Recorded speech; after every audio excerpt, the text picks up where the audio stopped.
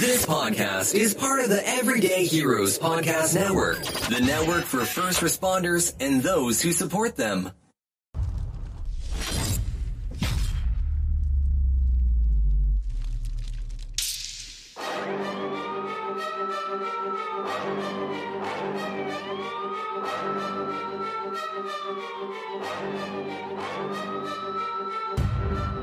Hey guys, welcome to the Hero Academy podcast, the place where you can celebrate and highlight our frontline heroes. People such as nurses, firemen, EMS, police officers, and military are all heroes without capes. I don't care about politics, only positivity and purpose. I only care about those that have chosen to serve our society. I believe in collaboration over competition. Here, you'll learn the secrets and strategies that let ordinary people become extraordinary inside of their purpose. Sometimes we'll throw in some simple side hustles that everyday regular people are doing, things that you could do to make some extra money, especially if you're starting to think about retirement and what's next.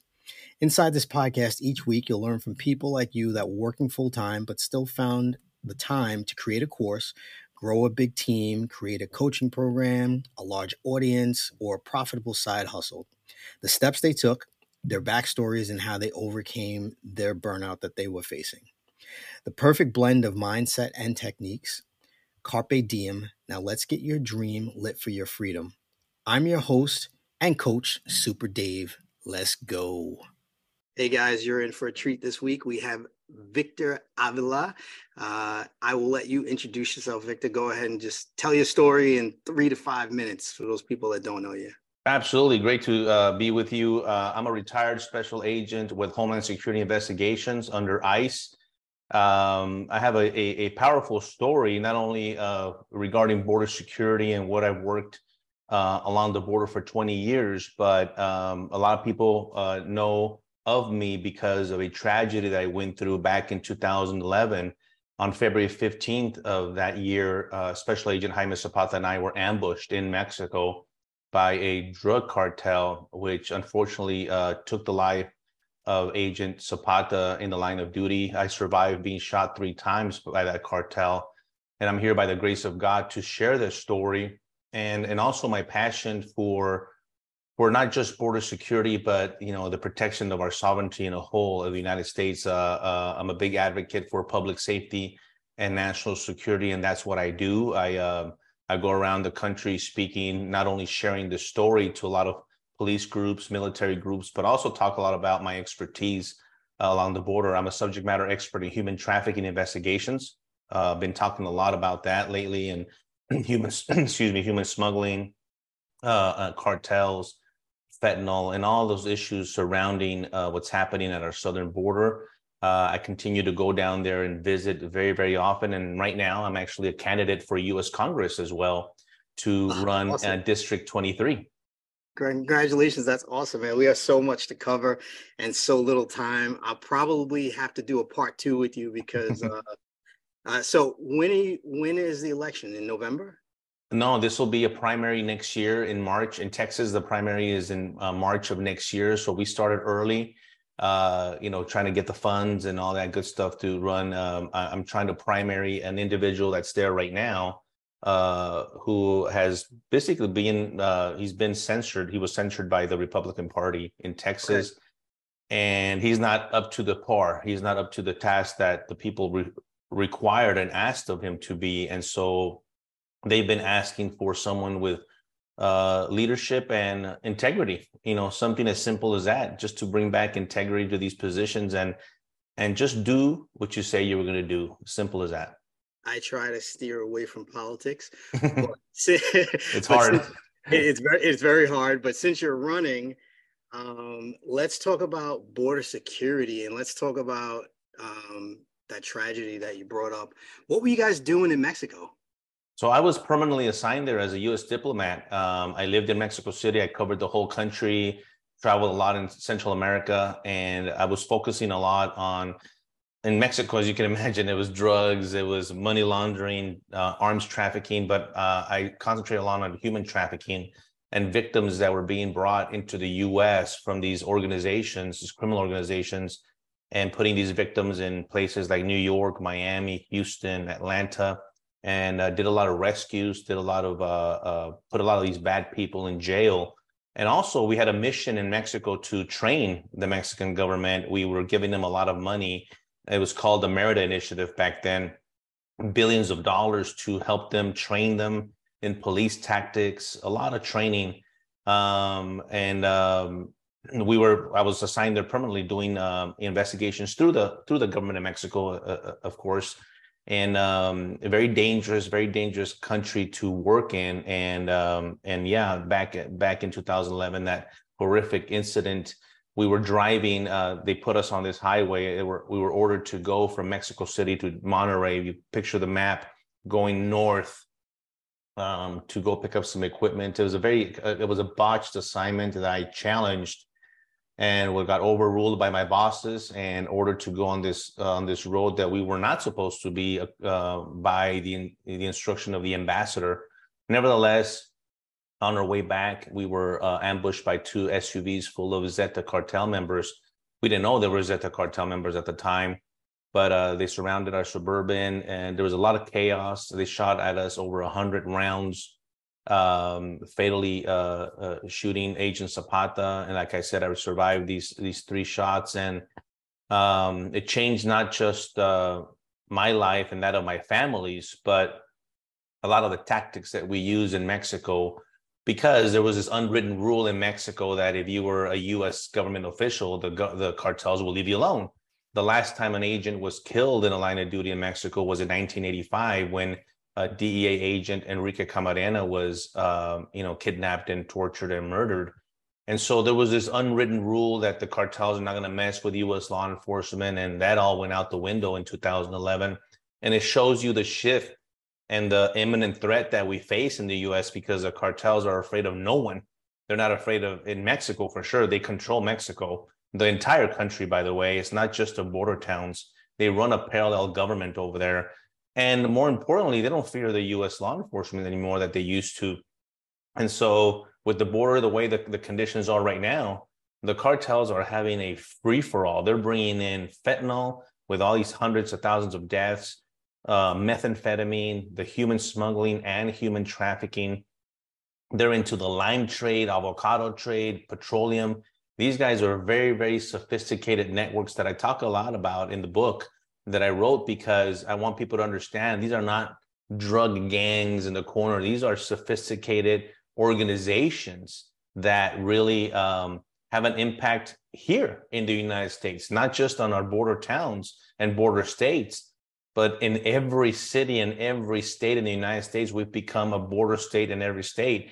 And it's not just illegal immigration. Yes, that's a big factor, but we're talking about national security. We're talking about terrorism. We're talking about public safety and the impact that it has on communities all over. Now, I've been talking about this for so many years, but now you see the communities in Kentucky and North Carolina, in Minneapolis, like, what the heck do we do? What's going on? They're impacted in the school systems. They're impacted in the healthcare systems, and of course, in the criminal justice systems.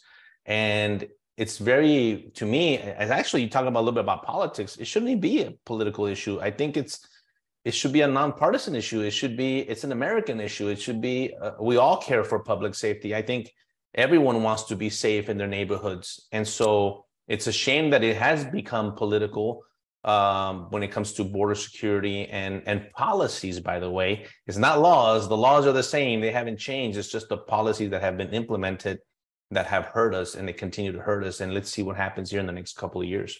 So from a law enforcement officer's perspective, and someone who's on a street level, I think one of the simplest, and you can disagree with me, but I think one of the simplest ways of taking away power from the cartel is to legalize drugs, or not necessarily legalize, maybe decriminalize, make it not a criminal issue, but more of a medical issue.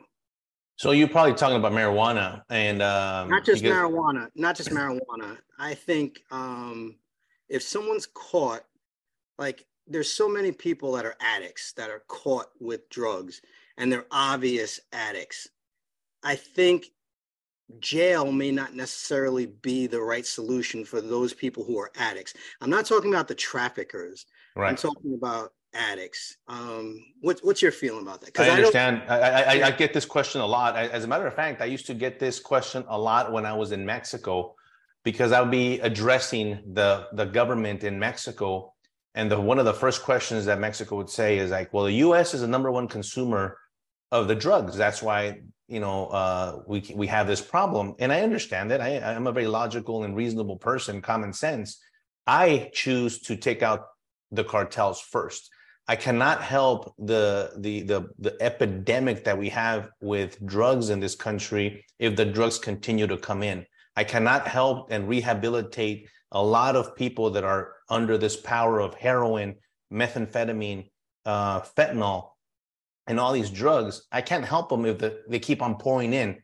So I say, I personally think in my experience that if we want to have an impact and help this part of the community, we have to take out the cartels and stop and really reduce the supply, right? And so how do you do it? You hurt the cartels by taking away the money. The cartels function differently. Their whole ideology is power and money. And the way you hurt them is you have to take away the money. One of the first things we learn as an agent is, you go after the drugs and you seize and you do that. And then you quickly realize that doesn't matter. What you do is you go after the money. Once you start hitting the money and the assets that these cartels have, which is billions of dollars, and it's not just in the US, but in 40 countries abroad, then you have an impact in taking their power away once you take the money. I'm against legalization of drugs. I do agree, and I'm open to the discussion of decriminalization, for example, of marijuana.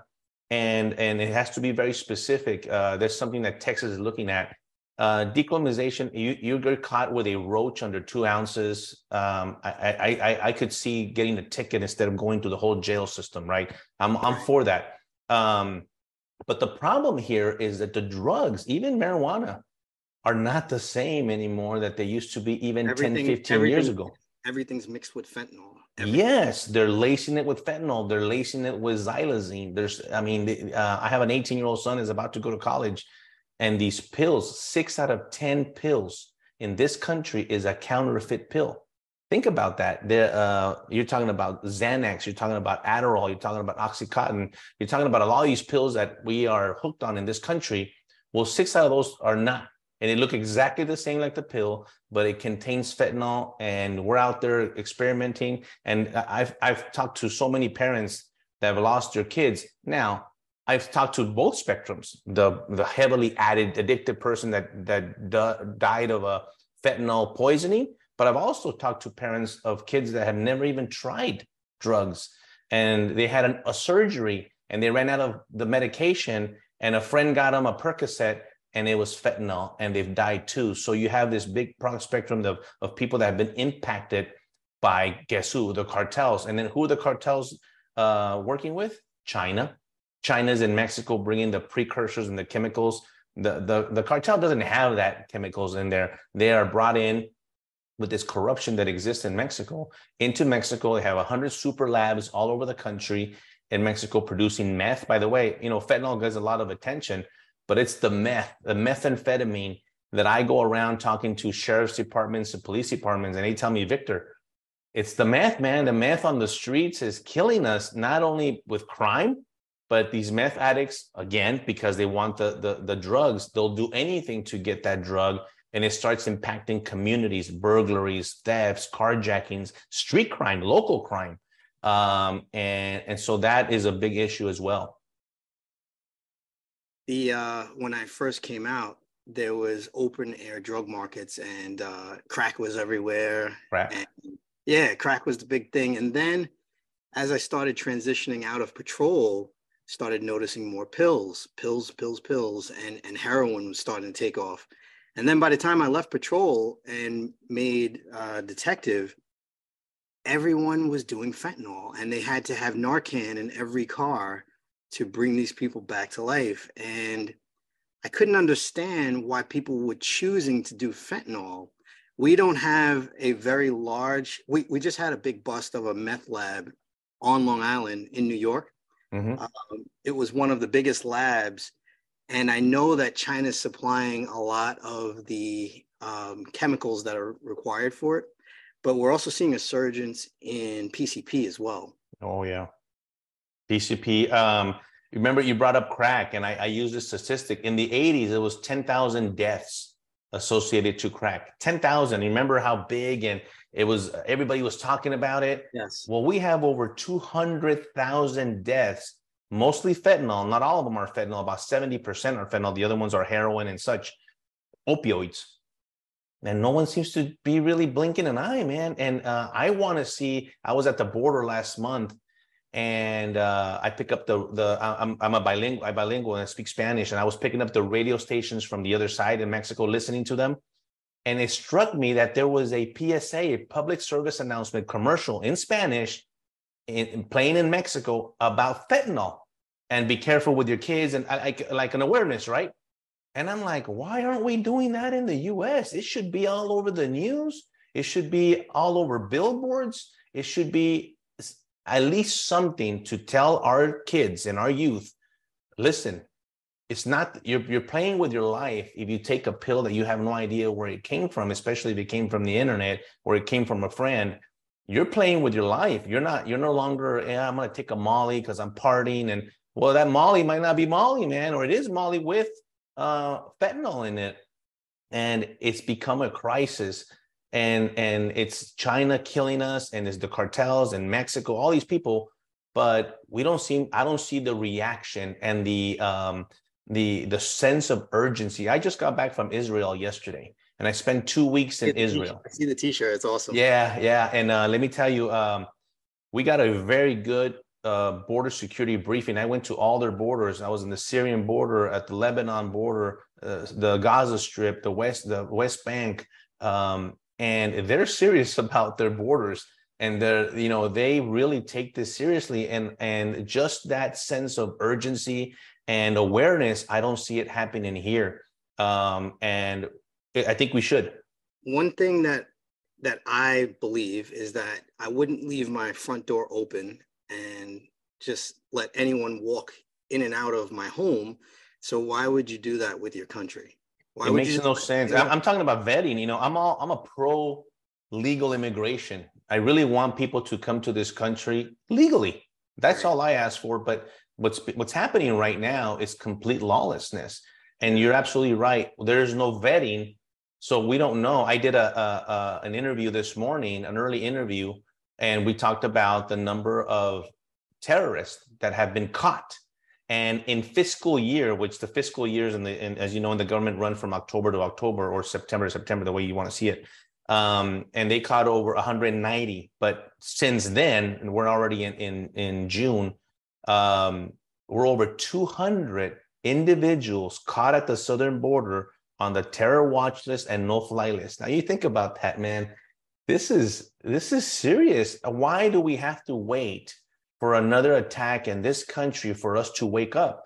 I keep telling people we're suffering 3 9/11 attacks a month, except it's not with the airplanes and it's not with bullets. It's with pills, and they're killing our youth with these pills, and somehow nobody cares about it.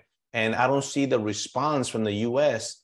trying to protect our public and say, wait a minute, you're killing us here. Because if it would be attacked any other way, it would be this whole world. You remember how we came together after 9/11. But I'm trying to tell people we need to come together now. Why would we have to wait for something tragic to happen? Yeah, I don't know why. I think it's because it's not as publicly seen.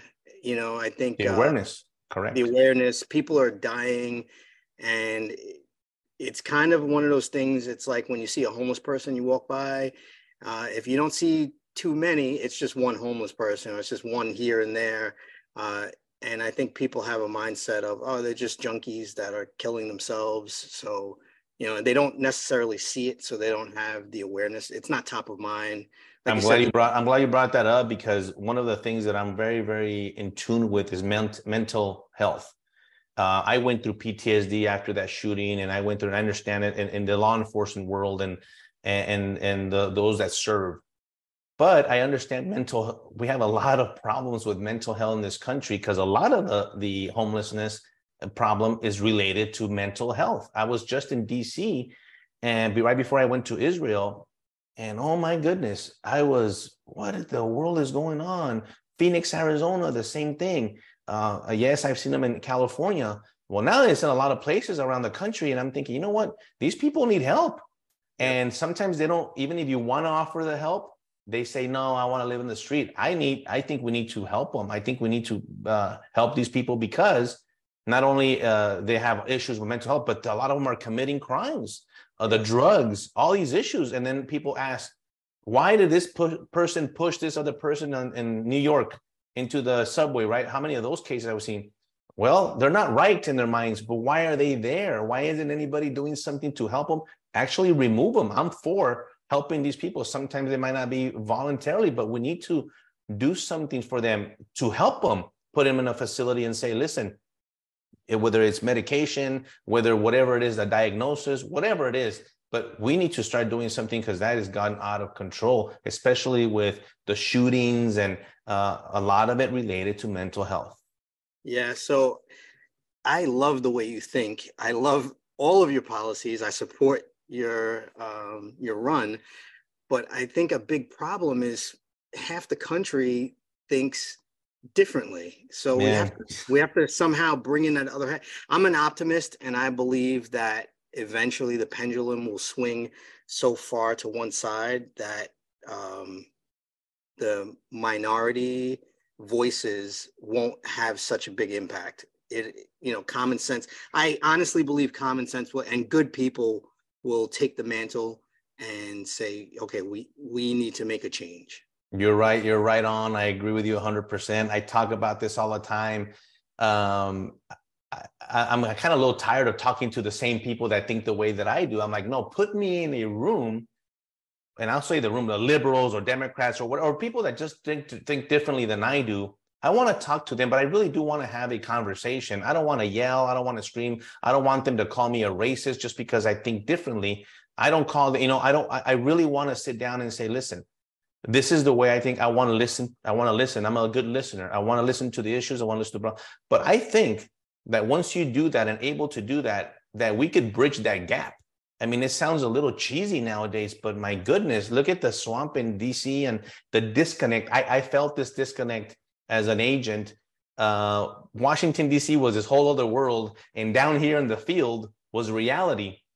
And we had people in DC making these decisions that had no idea what we were doing in the field. And I don't know if you went through that in your police department. Sometimes like they have no idea what's actually going on, or like what kind of equipment we need or we don't need. And some kid or some staffer made a decision and they've never even been at the border. They've never even been into Mexico. And so I want to be that person, because I always used to say, why isn't there someone like me over there that knows a little bit, has some experience? Well, I want to be that person now to be able to break that barrier a little bit. And a lot of it, I think, has to do with working with everyone. I say it all the time. It's very difficult that the issues that I talk about really matter to everyone. The fentanyl pills don't care who you vote for.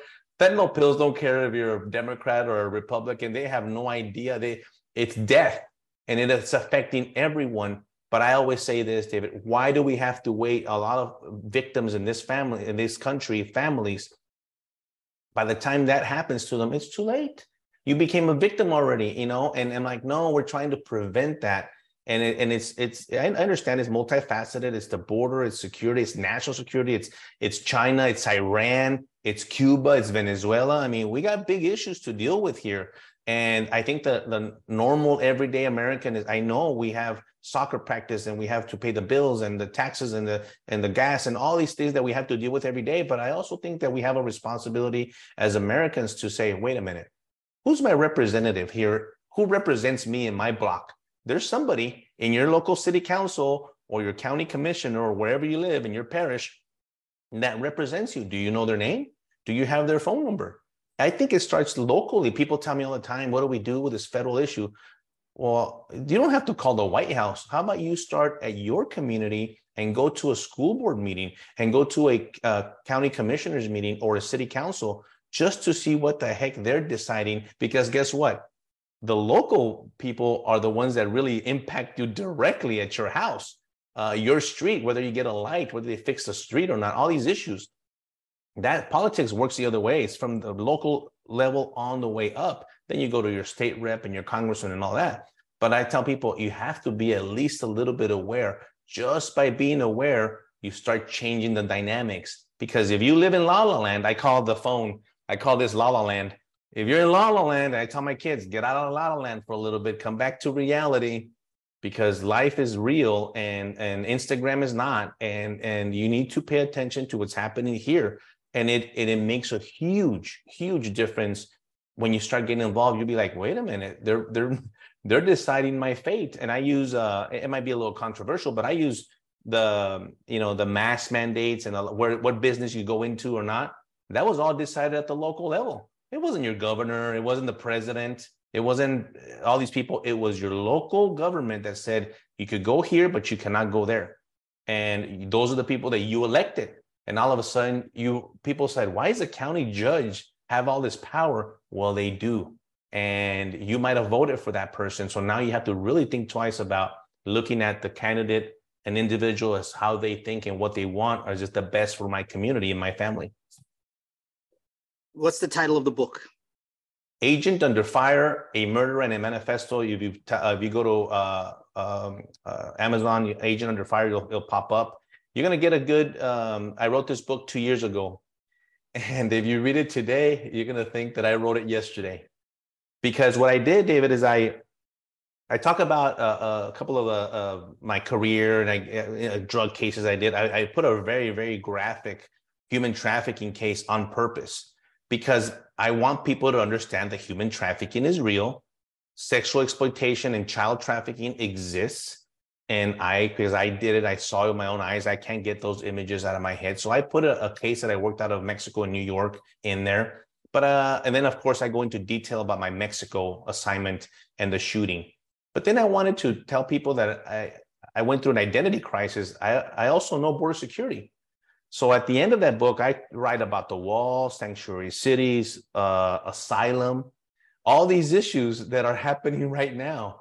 And if you read that, you'll get a very, very good grasp and understanding, at least, again, to be aware of what the realities that happens here on the ground, on the field, versus what you might hear on the media or not hear in the media. I give you the reality, the truth. I'm looking forward to reading that. I'm going to order it as soon as we get done with this. I just have a couple more questions for you, and then I'll let you go. I really respect your time, and I respect all of your years of service. How many years? So were you Border Patrol or were you ICE first? ICE. I was a special agent for ICE. So ICE, I came in, I actually started as a U.S. Customs special agent. And U.S. Customs, and remember INS, are the ones that got merged and as ICE. And the ICE has two divisions, the special agents, the criminal investigators, and the ERO, enforcement removal operations, which is a part that you hear a lot about in the news, the deportations, the camps, and all that. We work a lot with them too, but we're the criminal investigators. We investigate crimes, anything that has a nexus to the border, people and goods, money, drug trafficking, all of that that touches. I mean, I worked in Europe. We were doing artifacts. People that steal stuff from museums and we try to get them back. We work a lot on intellectual property rights. A lot of people think, the Gucci purse is not a real Gucci purse. Yeah, we do that too. But we also do a lot of pharmaceuticals. For example, the toothpaste that you use, is it a real toothpaste or is it a counterfeit toothpaste? And so we deal a lot with commercial fraud, everything that comes to that border. And so that's the area that I work a lot. Wow, that's really, really cool. You have, do you know how many countries you've been to? I've been a lot, and I had never been to Middle East, and I just got back. And let me tell you, I got a whole different perspective of the world. And I've been to a lot of countries, and I love to, one of the words that I wrote in my book is assimilation. And I think there's a big shift that the people that are coming out legally, illegally, whatever, they're not wanting to assimilate to the United States. You have to. My parents did.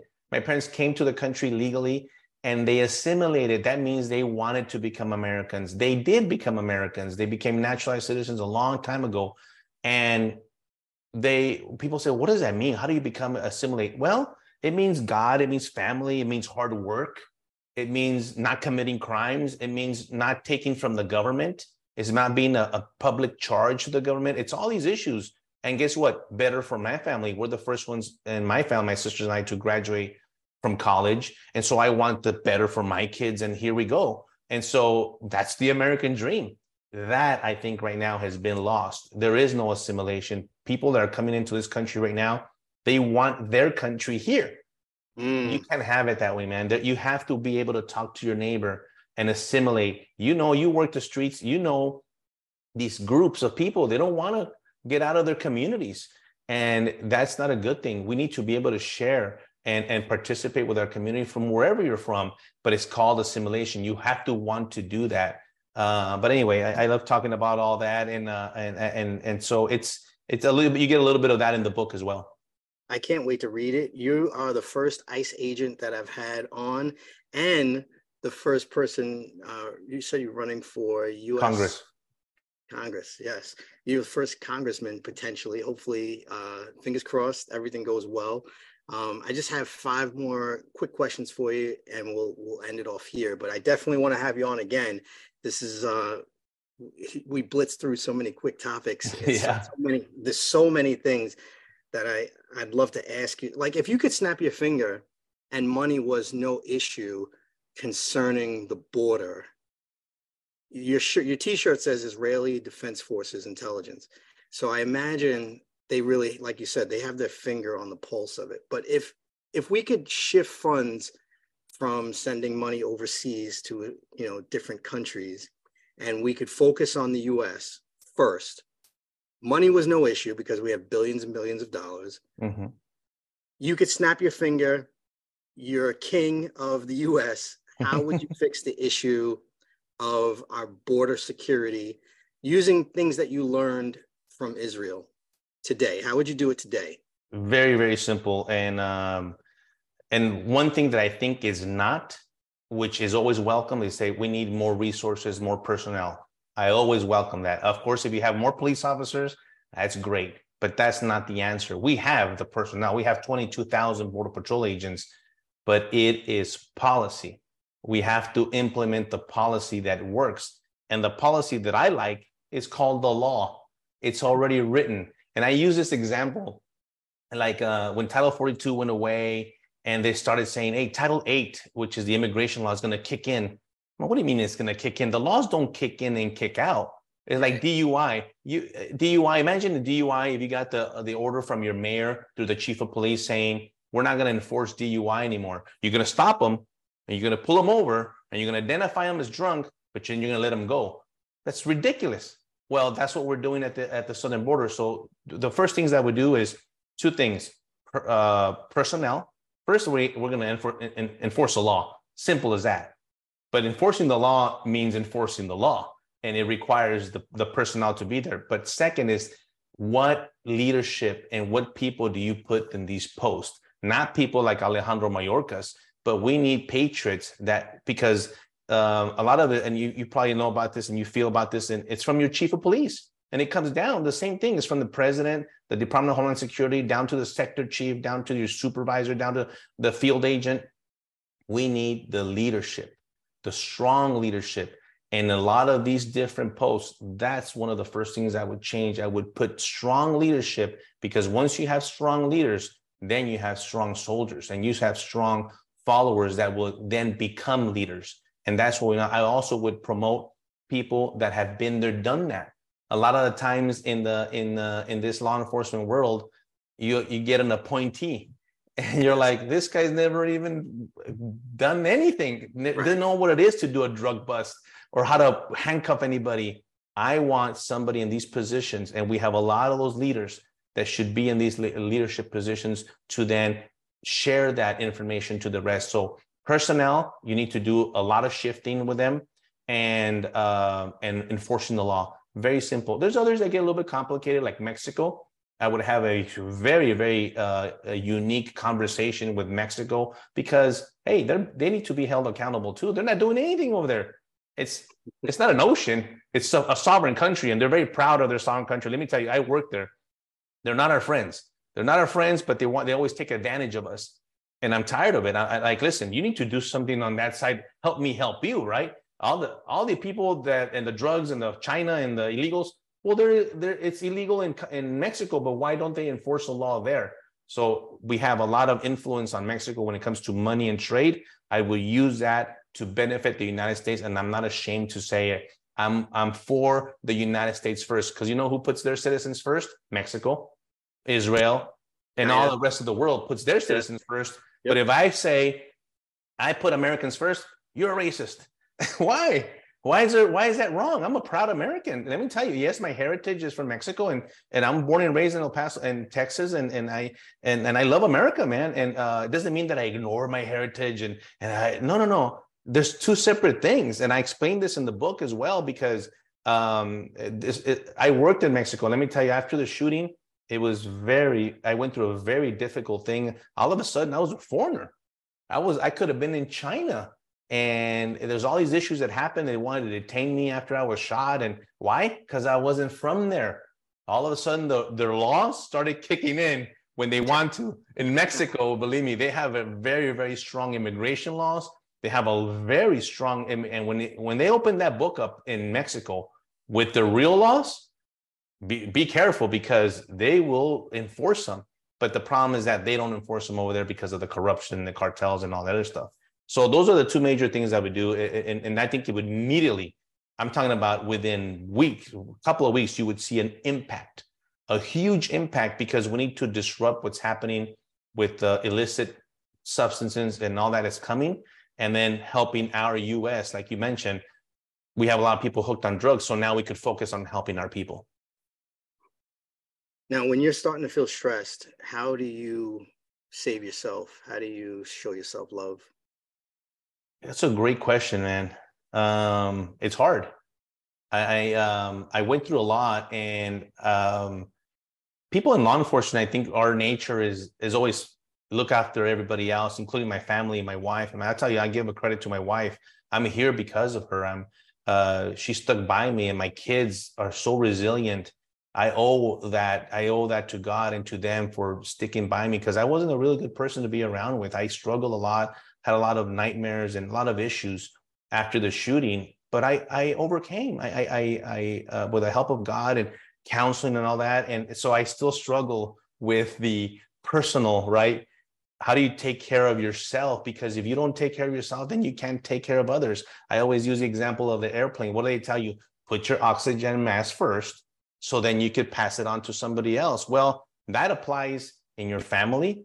That applies in the world. I think the United States needs to put on they need to put on their mask first, physical. You look like you still train. Can you drop down? Can you drop down and give me 30? I'm trying to maintain here. I'm a black belt in karate, but I haven't trained in a long time. And so mental health, physical health, absolutely, all that. For me, I think it's spending time with my family. It's very simple. I love to grill, and I love to smoke. And so if I'm out there on the grill, my stress levels just calm down. Are you puffing on cigars?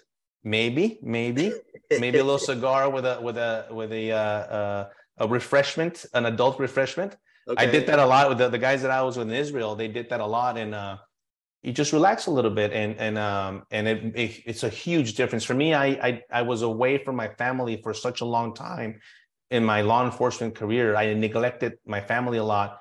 I missed birthdays, I missed activities, I missed a lot of stuff that, I'm an optimist like you, and I saw the positive of what, as horrible as the incident that we went to, I had to focus on what the positive was. I wasn't going to be an agent anymore. I lost my career, and it's a shame. And that's a whole other story. You'll read about that in the book. But then I said, you know what? I have to focus on the positive. And the positive was all of a sudden I get to spend a lot of time with my son and my daughter and my wife and my family. And wow, I do things that I didn't do with them before. And that was very fulfilling to me. I want to respect your time because I know you got another thing coming up right now. Yes. But what's your two last questions for you? What's your greatest strength? What's your power, your best ability today? To be underestimated.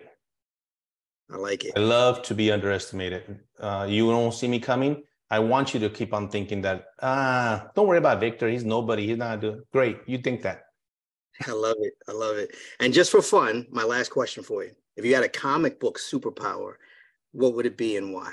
Oh my God, it has to be, well, I would pick Superman. I think is the ability to what Superman carries. Like he has everything. He could fly, he could do all this stuff. And so I would relate more with Superman than any other hero. Some people hate on Superman because they say he's too overpowered. He's like, he has everything. He's super strong. He's super fast. He's smart. Yeah, that's the best. That's the best. But to use it in the right way, right? What's this saying? And something about justice. I love that. I think that's an American dream type of a superhero where he's protecting the and seeking justice for everyone. And I certainly try to do that myself. Victor, thank you so much for your time. I'm going to send you a text as soon as we're off of here. Okay. Thank you so much. It's been an honor, and thank you for your years and years of service, and you continue to serve. Thank you so much. Thank you for reaching out. All right. Talk to you soon.